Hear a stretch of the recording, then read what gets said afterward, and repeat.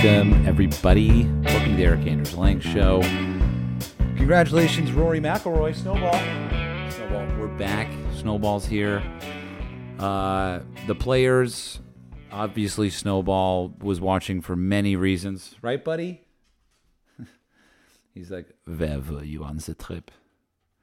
Were you spreading the words of golf to the masses? Letting them know that it is not a game just for doctors or diplomats or dentists, but it is a game for the other D, the dogs. Snowball loves golf. I feel like we've gone over this.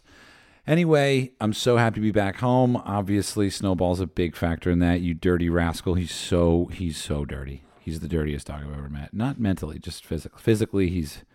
Mentally, I think he's very sound, but honestly, I don't. If you've met him, you might question that. Anyway, what a great Monday to start off the, well, I guess we're not really starting anything off. But anyway, came back from a trip. Was going to talk today about some questions that came in about traveling and what that's like. And I think the question that I got that inspired me to kind of bring up the Q&A on Instagram was, we played Para Para Umu with some wonderful people. Six people showed up. 2 of them worked there, so maybe 4 showed up. I don't know how you want to look at that. But we talked about, with a few people there, they said, does it ever get boring? Does playing golf ever get boring? Do you ever get desensitized, right? And I mean, on some level, it's a very valid question, and it's actually something we discuss. I mean, hell, we landed in New Zealand, played, the Hills, played Millbrook, played Jacks Point, and played Arrowtown in the first couple days. And those are some of the best golf courses on New Zealand. They're some of the best golf courses in the world. And some of them are very exclusive. The Hills, I think it's private entirely. And if you can play, I think I heard a number that's like $800 a round, which in New Zealand money, that's like, I don't know, it's like $700. Still, it's a lot. I would never pay that much. And, I don't do a good job of asking how much the rounds are before we play. Because on a lot of these rounds, I'm working, and it's coordinated through the director of golf or the marketing company that manages the golf course. And ultimately, I'm there to do a job, right? Ironically, my job is to enjoy what they have to offer. It is a dream job, but that said, we still have to make content that's good, and some are better than others. Obviously, I look to the Old Course episode of the Scotland vlogs as the best example of that, and there's a great example of the Old Course. We paid for our round. That was not included. That wasn't in the original itinerary, and it was set up through Rob in St. Andrews, a Portland native. So, it's like, it is ironic, but, we talk about how I'm not really here to tell you where to play golf, because that's obviously a very nuanced question. How much time do you have? How much money do you have? What kind of golf do you like? Things like this.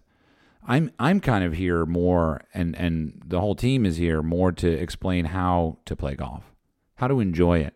And so when I look at, where we're playing, on some level they kind of all blend together, right? And so I'm kind of looking at everything from an equal playing field. Just because one course is more expensive or less expensive, I'm not really entered into the debate of what's worth it or not.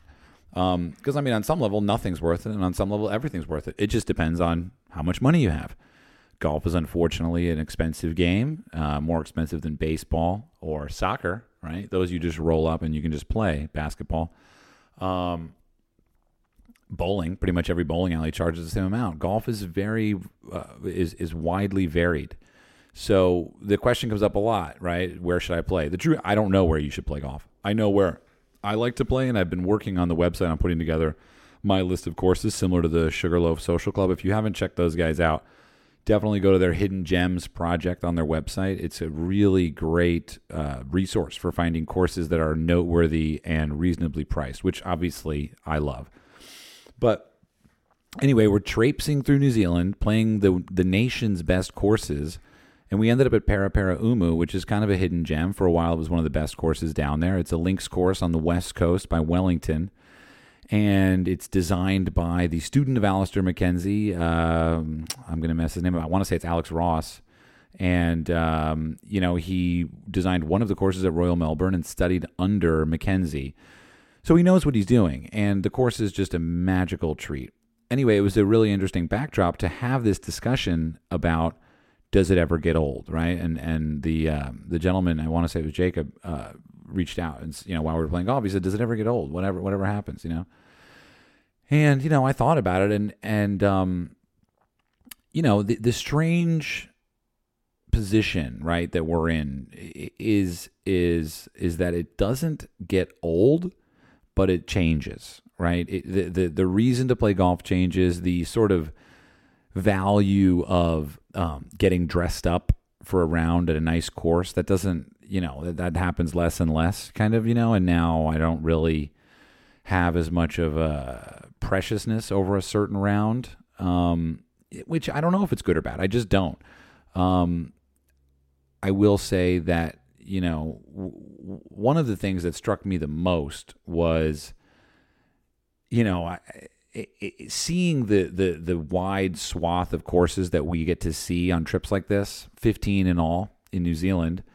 Some were very inexpensive, some were good value, and some were downright only for billionaires, Tara Iti and the Hills. It doesn't entirely matter too much. I mean, obviously, when you're going to go to a nicer place, you're going to, it's going to seem like it's more of a bookmark in your life, in my life at least. And of course, I want to go back to Tara Iti. It's a vacation. It's a luxurious experience. But how does that really relate to golf? I mean, my job isn't really to rate hotels. Definitely not. So anyway, these questions started to come up. It does blend together. That's the truth. The joke is, as we're going to Narita Airport on Saturday evening in Tokyo, or actually no, Sunday evening. We left Sunday evening. We got back Sunday morning. How's that? But when you're going to the airport, we joked like, "Hey, remember the New Zealand Open?" Like that was like 3 weeks ago, and it was on the same trip, and it seems like years ago. So it does really blend together, and the concept of does it stop meaning something is no. It always means something. It just changes. It means something different. What means the most to me now was I can remember a few conversations during the trip that I had with new people in my life. One of the most interesting was at Titirangi, which was the last course we played in New Zealand, and a young guy, Nathan, came up to me and said, "How do you stop caring about score?" And what a wonderful question. I remember that. Right, Titirangi is an Alistair Mackenzie course, the only one in New Zealand. It's obviously important for many, many reasons. It's beautiful. It's historic. It's got a great vibe. It's basically the closest thing New Zealand has to a municipal course, but they don't actually have municipal courses the way we do in America. But those conversations are what are important to me, really. And that's just a factor of who you're playing golf with. So the idea that we posted an image the other day of, I can't remember what the picture was on Instagram, but someone commented below and said, "Hey, I'm in Sydney. Who wants to have a random golf club meetup in Sydney?" And, to be honest with you, I've been waiting for this for some time to just see who would take it upon themselves to get together with a group of people and organize a hang session on the golf course in the name of what we believe in, right? I mean, if you're listening to this, if you're watching the episodes on YouTube, if you're following along on Instagram or Twitter or whatever, you I think, believe in what I believed in the whole time, which is, wow, what is that? I don't know how to sum that up. But basically, it's the game of golf as an egalitarian conversational exercise and not so much a Q school for the greats. I love watching golf on television, and I didn't get to watch a shot from the players. Sure, I was home on Sunday. I could have watched it. I debated going to watch it, but ultimately, me going to watch the Players felt like a bit of an antisocial exercise. I just wanted to go see my friends that had been gone for a while.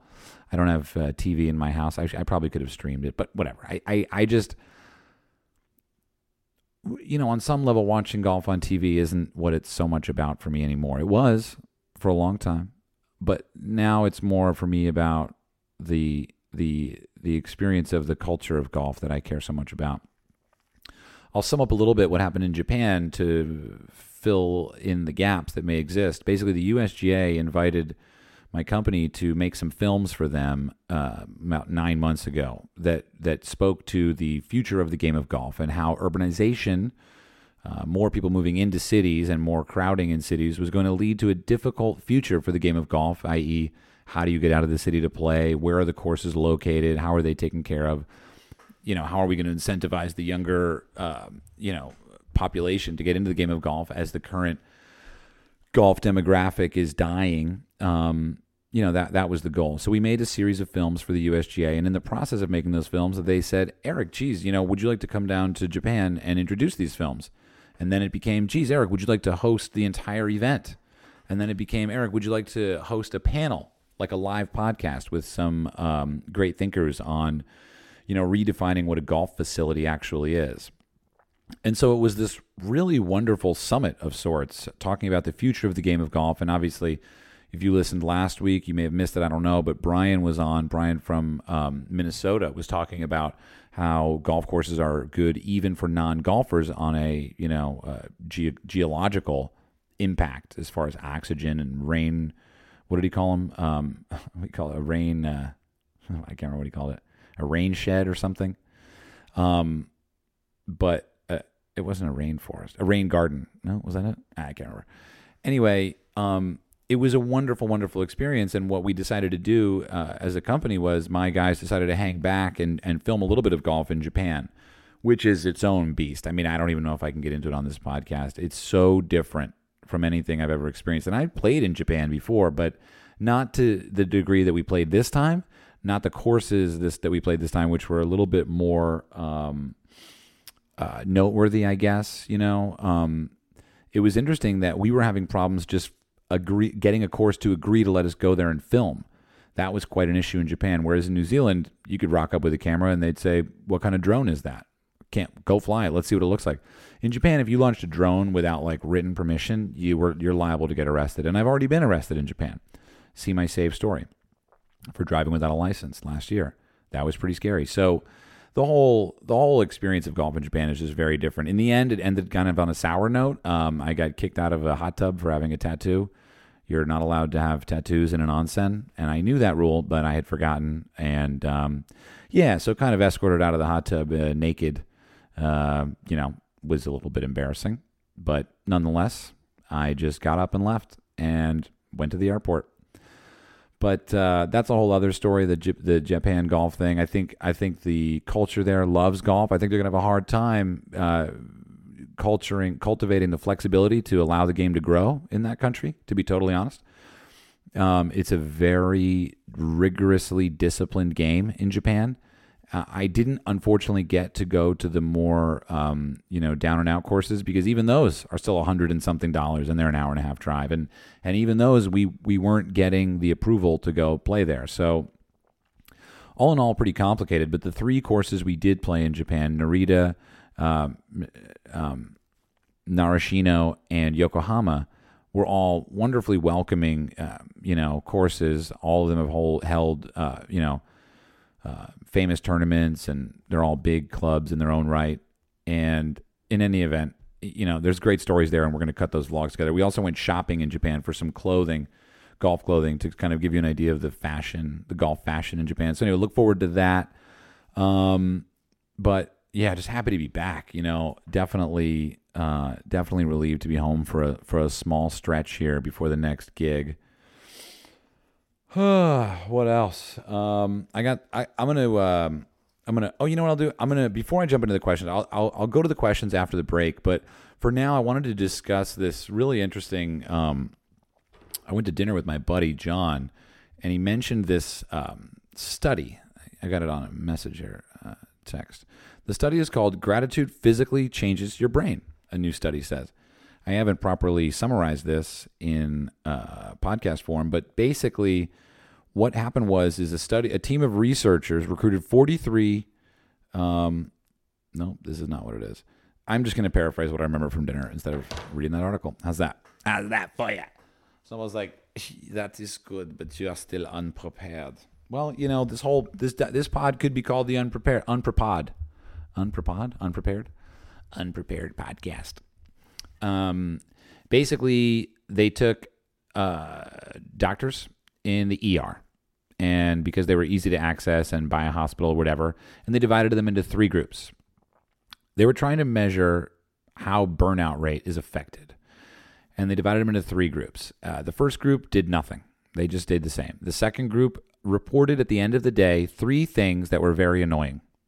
The third group reported at the end of the day 3 things that they were grateful for. Can you guess what the findings were? The findings were that the group that did nothing stayed the same, 50% burnout rate. The group that reported negatives had a burnout rate of 73% or something, and the group that reported the positives. I mean, I'm being anecdotal because I don't have the numbers in front of me, but John said it was like 7% burnout rate. So the idea is, by keeping track of what you're grateful for, you literally build the inspiration to work harder and to view the world in a positive way. And this is interesting because I think it relates to the rounds of golf that I've played in my life. When I leave the round and I say to myself, what were the good shots? What were the good memories? What were the good conversations? Because sure, I mean, I can go on a golf trip for 3 weeks and I can tell you the bad things. There are a lot of them. I got kicked out of the hot tub. There's one. That I said that not as a complaint, but more as a cultural understanding of, like, you would never get kicked out of a hot tub in America or any other country really for having a tattoo. But I could sure. I mean, not going to getting into Cape Kidnappers at 2 a.m. And going to bed at 3 and waking up at 6 for your tea time. That was tough. That hurt. That hurt my body. But the reason why is because we played Para Para Umu. If we hadn't have done that, we would have gotten into Kidnappers at 5 p.m. We would have had a luxurious 6-course dinner, but we chose not to do that. And ultimately, I look at that as a positive, right? Like, I wanted to play this course that was not on the list. Para Para Umu, we got off the plane midway. We weren't supposed to go there. We were connecting in Wellington, and then we were going to fly to Napier. But instead, we just got off the plane, collected our baggage, rented a car last minute, drove to Para Para Umu, had a wonderful afternoon, wonderful random golf club, and just really enjoyed that. So that's a positive. Anyway, I don't have a hard time with this, really. Gratitude has always been something that I place a lot of value on in my life. It's my short life is what I will call it. And so I just thought that was interesting. And as I was at dinner thinking about that and hearing that, I was like, we should bring that up on the podcast because I know a lot of us, can benefit from this at any stage of our lives, and especially if you relate it to golf, because the USGA, I mean, Mike Davis stood up on stage and told us all that people are coming to golf. The problem is that people are also leaving. And so the way I see that is we're getting score bound, we're getting results bound, and we're not really playing the game the way I think it was invented to be played. Merely the game as it was invented was, I think, a rock and a stick were met by the hands of a shepherd walking along a set of land that wasn't arable. It was in between the ocean and the town, and it was called Lynx Land because it was just the sand. It was the dunes. No farming crops could grow there. Just this fescue, and the goats and rabbits would chew down the fescue and create these little fairways. And then the hole is 4 1/4 inches wide because that's the size of the pipe that the first farmer put in the ground to make a hole for the rock. So the game then is there's no outward projection of what your par is or what your score is. You're merely just playing against the person, and that's why I love match play. It's a great way to play golf. If you haven't tried match play and you're new to golf, just try it. You might really experience it differently because you're not, dude, to put together a round of strokes where every shot counts, that's mind-bogglingly hard and crazy. I can't do it. I can't. I go crazy. Match play, I can blow one and lose the hole. I got a chance to come back on the next one. I got a chance. So anyway, that's that. I'm gonna get into these questions from traveling after a quick break. All right, everybody, time to hear from maybe what's soon to become your best friend, Blue Chew. Okay, here's the deal. Do you remember the days when you were always ready to go? I'm not talking about going to the bathroom. I'm talking about increasing your performance and getting that extra confidence. You guessed it, on the driving range. Nope, I mean in bed. Seriously, listen up. BlueChew.com. That's blue like the color blue, not the color that your balls were before you got this wonderful. Okay, moving on. BlueChew.com brings you the first chewable with the same FDA-approved active ingredients as Viagra and Cialis, so you know it's the real deal. I've tried it, and I'm afraid to say I couldn't leave the house for beep. And it's the stuff that works! Exclamation point. You can take them anytime, day or night. You can even eat them in a sandwich. I'm just kidding. I haven't actually looked into that, but the point is, even on a full stomach, because they're chewable, they work up to twice as fast as a pill, so you can be ready whenever an opportunity arises. For example, after getting your sandwich at Chick-fil-A and you realize that maybe you were hungry for something else. That's the phone ringing, folks, but it's not Blue Chew calling me to tell me that this ad is unairable. It's someone else calling me to find out if I really use Blue Chew. Anyway, hang on, because here's the deal. This isn't just for guys with dysfunction. It's for any guy who wants extra function and to enhance their performance in the bedroom. Now, here is actually an interesting subject, because do I realize that you can always be better at something that you're not Tiger Woods, for example. All right, I'm going to leave that there. I'm not going to go any further. Anyway, Blue Chew is prescribed online and shipped straight to your door in a discreet package. That means that it doesn't say Blue Chew all over it. I'm going to get laid in 4 minutes. So there's no in-person doctor's visit and no waiting at the pharmacy. And best of all, no more awkwardness. Unless you eat a lot of Blue Chew before the date. Okay, moving on. They're made in the USA, and since Blue Chew prepares and ships direct, they're cheaper than a pharmacy. So right now, we've got a special deal for our listeners. That means you listening right now. Pull over the lawnmower, get out your pen and paper. You're going to go to BlueChew.com and get your first shipment free. Free? Wait, hang on. Free? You're going to get your first... Jeez, I'm going to text this to everybody except... Mom and Dad, please skip past this. This is embarrassing. Anyway, you're going to get your first shipment free when you use the special promo code ERIK, E-R-I-K. Don't spell my name wrong this time, folks.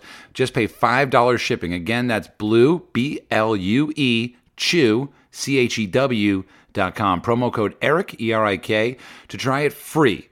Blue Chew is the better, cheaper, faster choice, and we thank them for sponsoring the podcast. All right, folks. You know my favorite golf shoe, don't you? I think you do. It's Three Stripe Life, y'all, and that means Adidas. And so anyway, I just wanted to tell you that when I'm a big fan of the Tour 360, obviously, and they've made a huge update to the Tour 360, and the two letters that it's concerned with are the letters X and T, okay?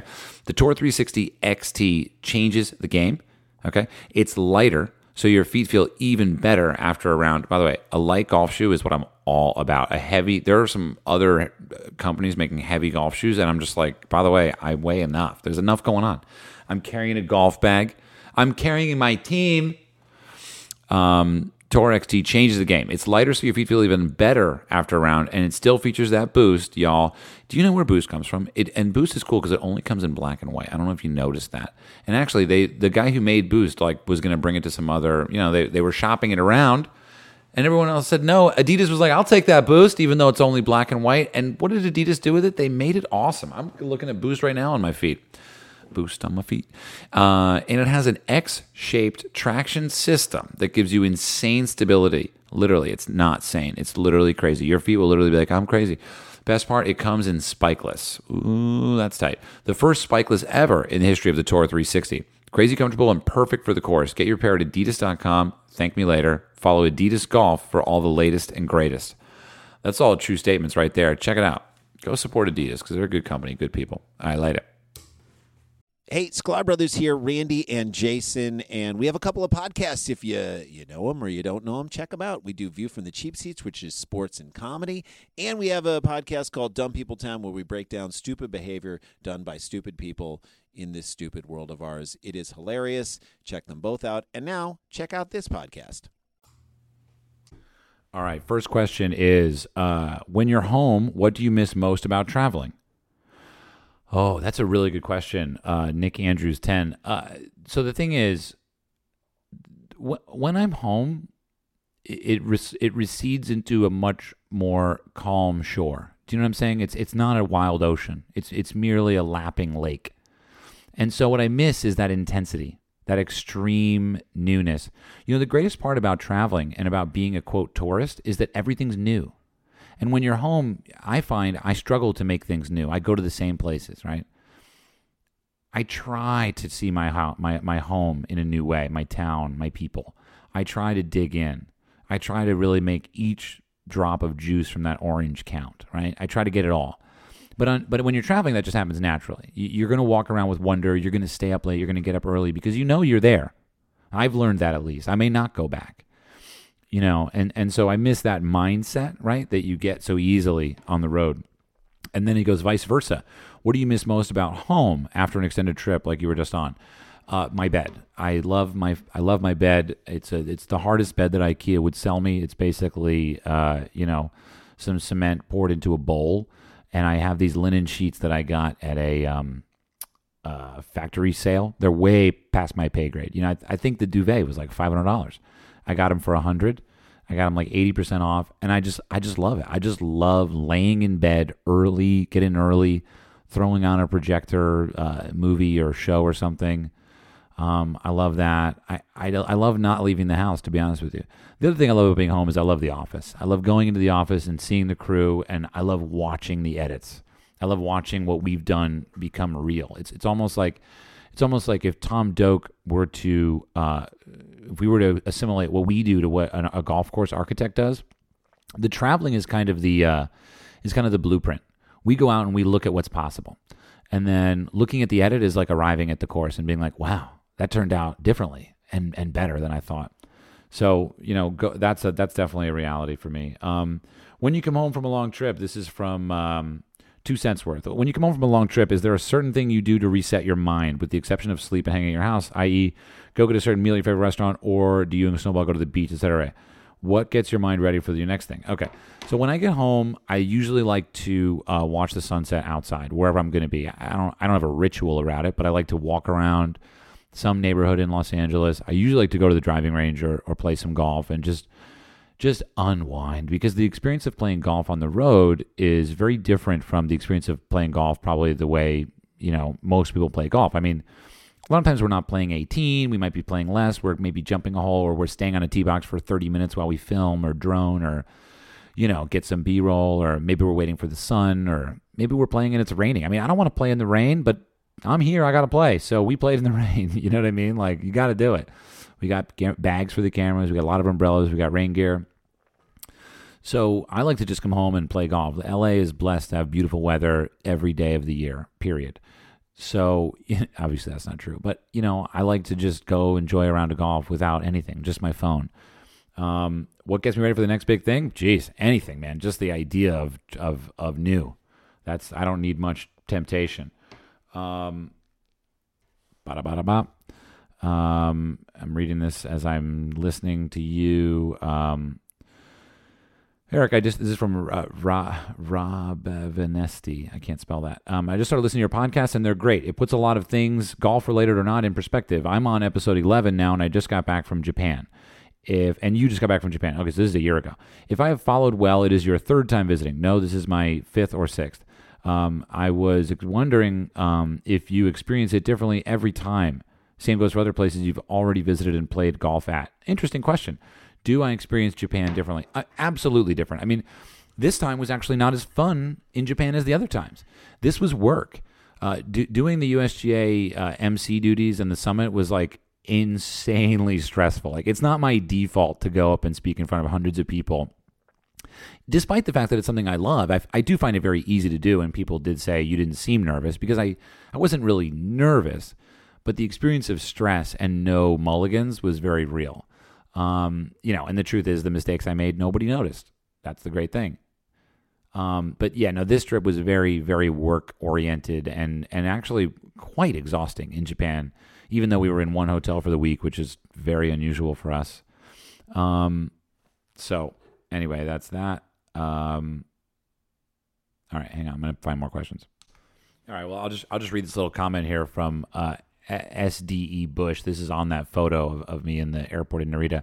He said, where is a random golf club vibe for local muni tracks in cities like Detroit, Philly, or Atlanta? I haven't played golf in Detroit or Philly, personally. Atlanta, I'm going to play there at the Bobby Jones course in a month, so I will get to that. Then he goes on to say something interesting that I was going to reflect on. Not every one of your readers plays as many high-end tracks or gets to visit these ultra-exclusive clubs. I think you're missing a huge sector of the golf public and leaving out the local muni vibes. Yeah, couldn't agree more. Your name is Stéphane Deboucher. Couldn't agree more. I totally agree, and I make an effort to do that everywhere we go. I mean, when we were in New Zealand, what they started with on the trip when we worked with our local fixer for our itinerary was Tara Iti, Kidnappers, Cowrie Cliffs, Jack's Point, the Hills, and Millbrook. All of those are above $500 a round. I said, okay, fine. Let's also dip into the other ones. Arrowtown, Otago, Paraparaumu, Mungafai, Tokoroa, and Titirangi. So I do an effort to do that, I promise.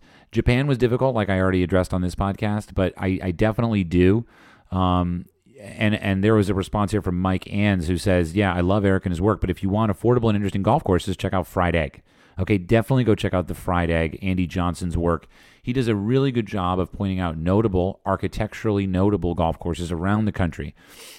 And I've even said to Andy, when he told me he didn't go to Scotland, we did a video with him at Lawsonia, which is a wonderful course in Wisconsin by, I'm going to forget their names. I can't remember their names right now, but I'm sure you're thinking of it, aren't you? I want to know the names. They used the steam shovel. I know that. Lawsonia. I got to just leave it. But anyway, Andy does a really good job. When I found out he had never been to Scotland in the vlog, his answer was, I have too much work to do in America. And you know what? I respect that. I really do, because he's doing it the way he's doing it. And, at the same time, I'm doing my job, right? I mean, I couldn't agree more. That's why, there's a reason why Bethpage is more viewed than Oakmont on my YouTube channel. And I see that, and I see the value of that. And I haven't really forgotten, that I came from playing Twilight Golf just in the afternoons at the courses that I could afford. Rustic Canyon is my favorite course, right? I mean, it's a Gilhan's course that you can play for $40 in LA. It was rated the best deal in America. It's a links course with no houses on it, and it's out there. For me, that's really important, and I'll never forget that. Unfortunately, when I'm traveling around and, we're setting it all up, it's all the same to me, and I said that earlier, and that's hard, right? Because it's a fine line between, am I setting up a trip for somebody, or am I making content that you're going to see? Because are you going to go play Tara Iti? I'm curious. I know my parents, mom and dad, I know you're not going to go play Tara Iti. And is Tara Iti even my favorite course? No. I would say Paraparaumu is my favorite course in New Zealand, right? I mean, it's got the blood of golf soaking in its sprinkler system, okay? Tara Iti's great. It's a luxurious experience. It's the Pebble Beach, but Pebble Beach isn't my favorite course either. So, anyway, I agree with your point. I want to do more of that, and I always try to fit it in when I can. So I promise that's true. Okay, Sidorabik, your name is Timothy. Timothy Drabik has two questions for the podcast. What was the revelation in golf from the experience at Royal Dornick? Really good question. Well, if you haven't seen the Dornick episode on YouTube, please do. We were very tired that day, and I was kind of kicked out of my comfort zone. I arrived at a course that was was a bucket list course for me. I had found out about it through a guy at Starbucks. I tell the story on the video years before I knew of the old course even. So Dornick for me was always this kind of wild and wonderful place. When I got there and it was filled with Americans and helicopters, I wasn't ready for it. I was expecting a hidden gem experience. And there was someone quoted the thing. They said, it needs to feel discovered for me. It really does. And that's why Paraparaumu in New Zealand, this little course outside Wellington, is more special to me than Tara Iti because it was discovered. The world is now totally discovered. You cannot get on a boat and find some place that no one has ever found. My favorite book ever written is a wonderful book called Around the World Single-Handedly by Harry Pigeon. Okay, it was written in like 1905, and it was the second guy to build a boat and then sail it around the world in what took him 5 years. Okay, he circumnavigated the entire globe. He went to Galapagos, to Hawaii, to the Micronesia, everywhere, and stopped off in each place for months. Who knows? He probably has kids all over the world with these women. I don't know what was going on. The book isn't really like that. It's more about a sociological journey. But, to discover something is, I think, the definition of travel. And so, for me, Dornick felt pre-discovered, right? I felt like I was merely arriving at a mall. I used to get in fights with my ex because we would go through these Italian towns and I would want to take the smaller street. I would want the Thoreau, the road less traveled by. She would want the bigger road, the road with more shops. Well, look, that's just a relationship thing. That's not why we broke up. But ultimately, I'm going to always want the thing that's not as found, right? I'm gonna want the thing that I can't just dial up. And that's why in part of our research, I try to go into it with very little Google. I try not to know anything about where we're going because I just want to learn it there. And the truth is, I'm not really doing a factual representation of the golf course. I don't need to know my facts. I learn them as we go. And maybe I'm wrong about that. Maybe I'll change my mind. God knows, I do consider myself to be a huge hypocrite, and I'm probably even wrong about that. So the revelation in golf was merely that I need to go back to Dornick at twilight in the middle of the winter when no one else is there. And I need to experience the course for what it is. And I need to be alone, and I need to get soup, and I need to be there for a while. So I will do that, right? I'm not a person that believes in my opinions as being hard and fast. My opinions are just sort of like the weather. They change, and that's why I'm not a great golf course rater. That's why I don't really understand architecture, because I see everything in the world as subjective.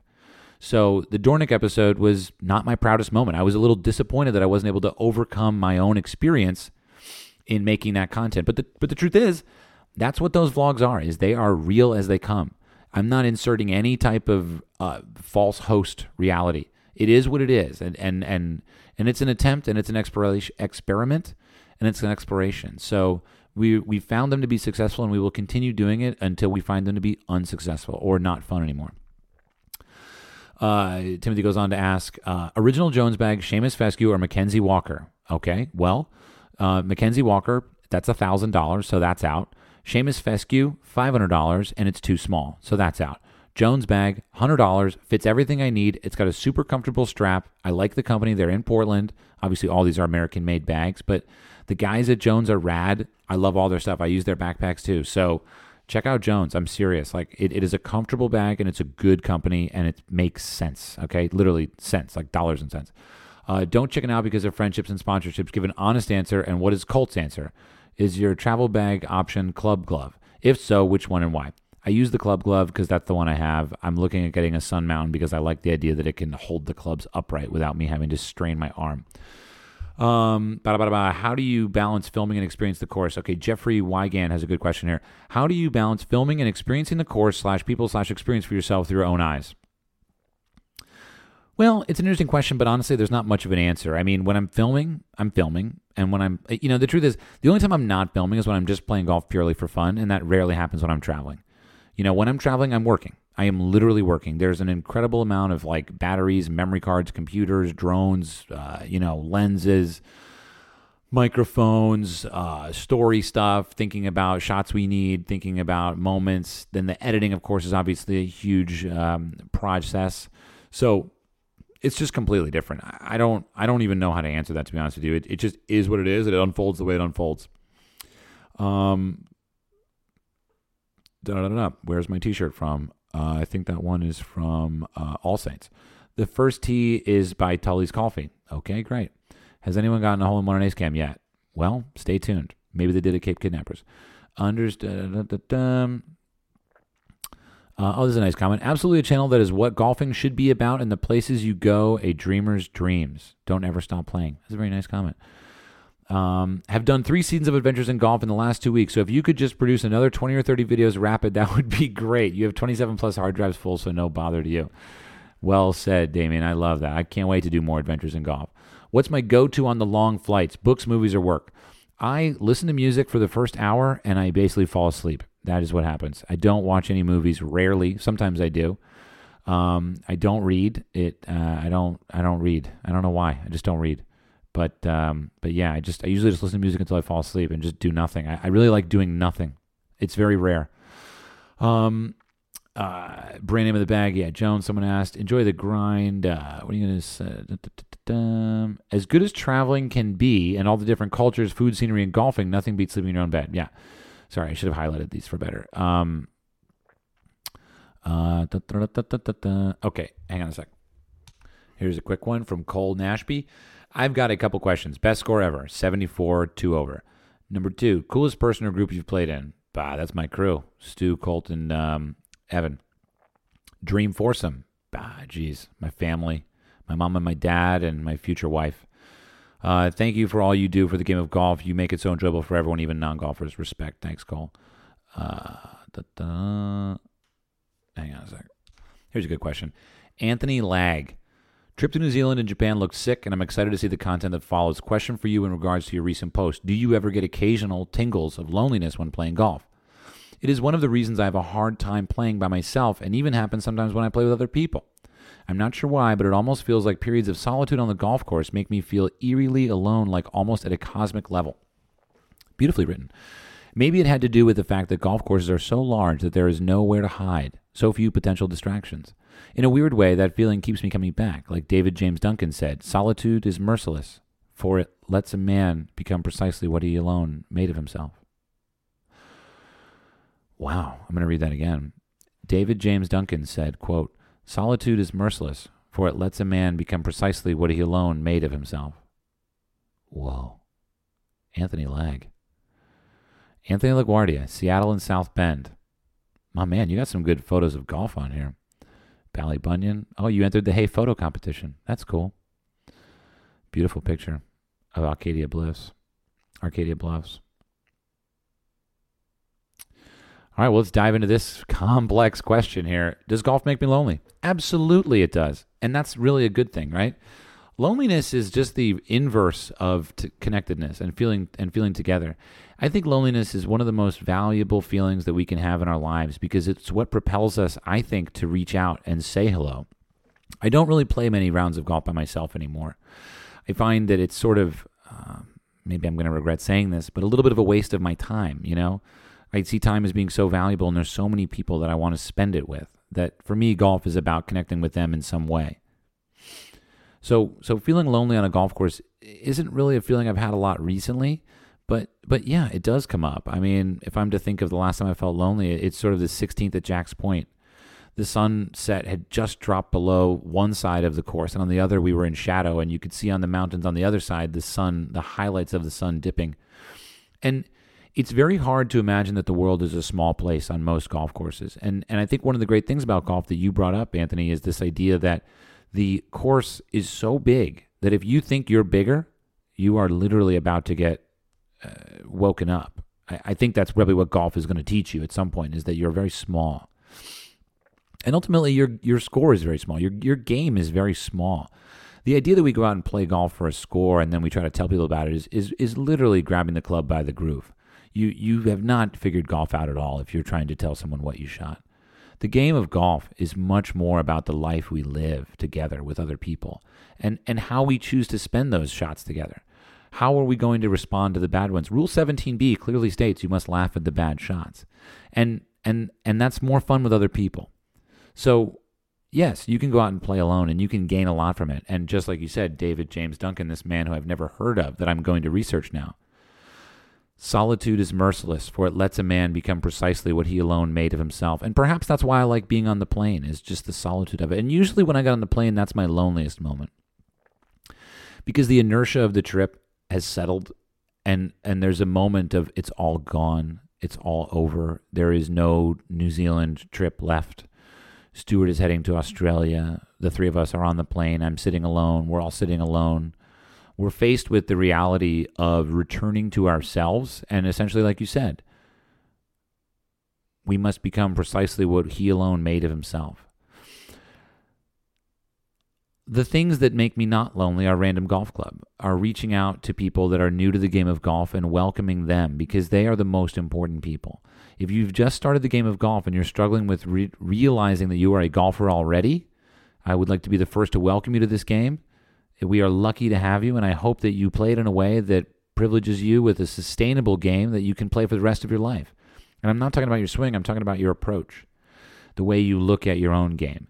And so please see it as maybe a lonely game that's filled with moments of connectedness, whether it's to yourself or to the earth or to your ancestors or to the people you haven't met yet or to the people that are in your round right now that you've realized you've overlooked what they are doing.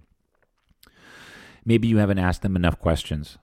But yes, I do see loneliness as being a good thing, and so I would embrace it just in the same way that, having the same job in the emergency room but reflecting on it differently really changes the physical experience of the job. What are you grateful for in your game of golf? If you're grateful for the loneliness, think about that. What a wonderful life you can lead when you realize that loneliness is something that actually pushes you towards the next step, whatever that is. So thank you, Anthony. Beautiful, beautiful question. Ben has a question for the podcast. What's your go-to travel outfit? All black, my guy. Synthetic if you can, because then you don't get stains on it and you try not to sweat through it. Started traveling quite a bit internationally as well and trying to figure out great comfy go-to for flights. Jeans and a Henley is currently where I'm at. Hey, jeans and a Henley is great. Just keep it comfy. And darker the better. Less stains. Eric, looking for a fourth to join the three of us at Cabot Cliffs the weekend of July 26th and 28th. Just saying. We're all sixes in handicaps, and we figured why not ask the man himself. Brad, I would love to do that. I can't say yes right now. July. Let's see. What am I doing in July? July 26th. Maybe just say yes right now. I haven't been to Cabot yet. It'd be fun to go with a random group of strangers, I'll tell you that. July 26th. Well, Morgan Hoffman's got an event in New York.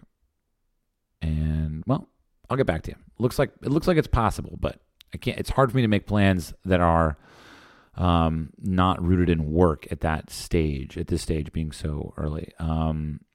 Okay, I think I've gotten all the questions through. I'll read one last note here. This is nice from Kyle Hare. Eric, I'm sure you get a ton of messages and you have probably received something along these lines already, but in case not, here it goes. I love your content and a passion for the game. I'm a longtime golfer and greenkeeper. Would love to see something from a greenkeeper's perspective. From some of your videos, you have touched on it, but maybe something more in depth. Would be cool for people to get a better idea of how much work and effort goes into the game we love. Have an awesome day. Kyle, I respect that. You're from Cape Town, Sydney, and Munich. And you're a snowboarder. That's dope. I would love to do that. We're working on doing that. There's a lot of podcasts coming up with some people that I think you'll love if you're even listening to the podcast. All right, everybody. Have a great week. And Mom and Dad, I love you. We got to get on the phone this week and talk because this one-way podcast conversation isn't cutting it. Right, Snowball? All right. Keep it in the fairway, everybody. And if not, enjoy the weird shots and the weird lies you're going to get out there. And write down 3 things you're grateful for and let me know how that goes. Set up a random golf club in your hometown and let me know how it goes. I'll Instagram live with you if you're doing it. And, well, geez, just enjoy your life. I'm really grateful that you're listening, and I'm really grateful to be a part of this conversation. Let's continue on. I don't know what hole we're on right now, but I feel like there's a lot of golf left to play.